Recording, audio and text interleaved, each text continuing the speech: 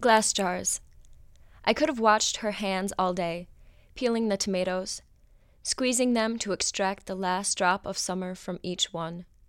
She shuffles around the hot kitchen, trying to find the jars her mother gave her, swaying her hips with the same motion, the same anticipation as a ripe tomato on the vine, skin pulled tight against the hope of preservation, the peeling down of generations, the same glass jars for each one. What are you telling us about yourself through your writing? I guess in some ways this reflects me because in a lot of ways I want to avoid the life that my grandmother had. What life is that?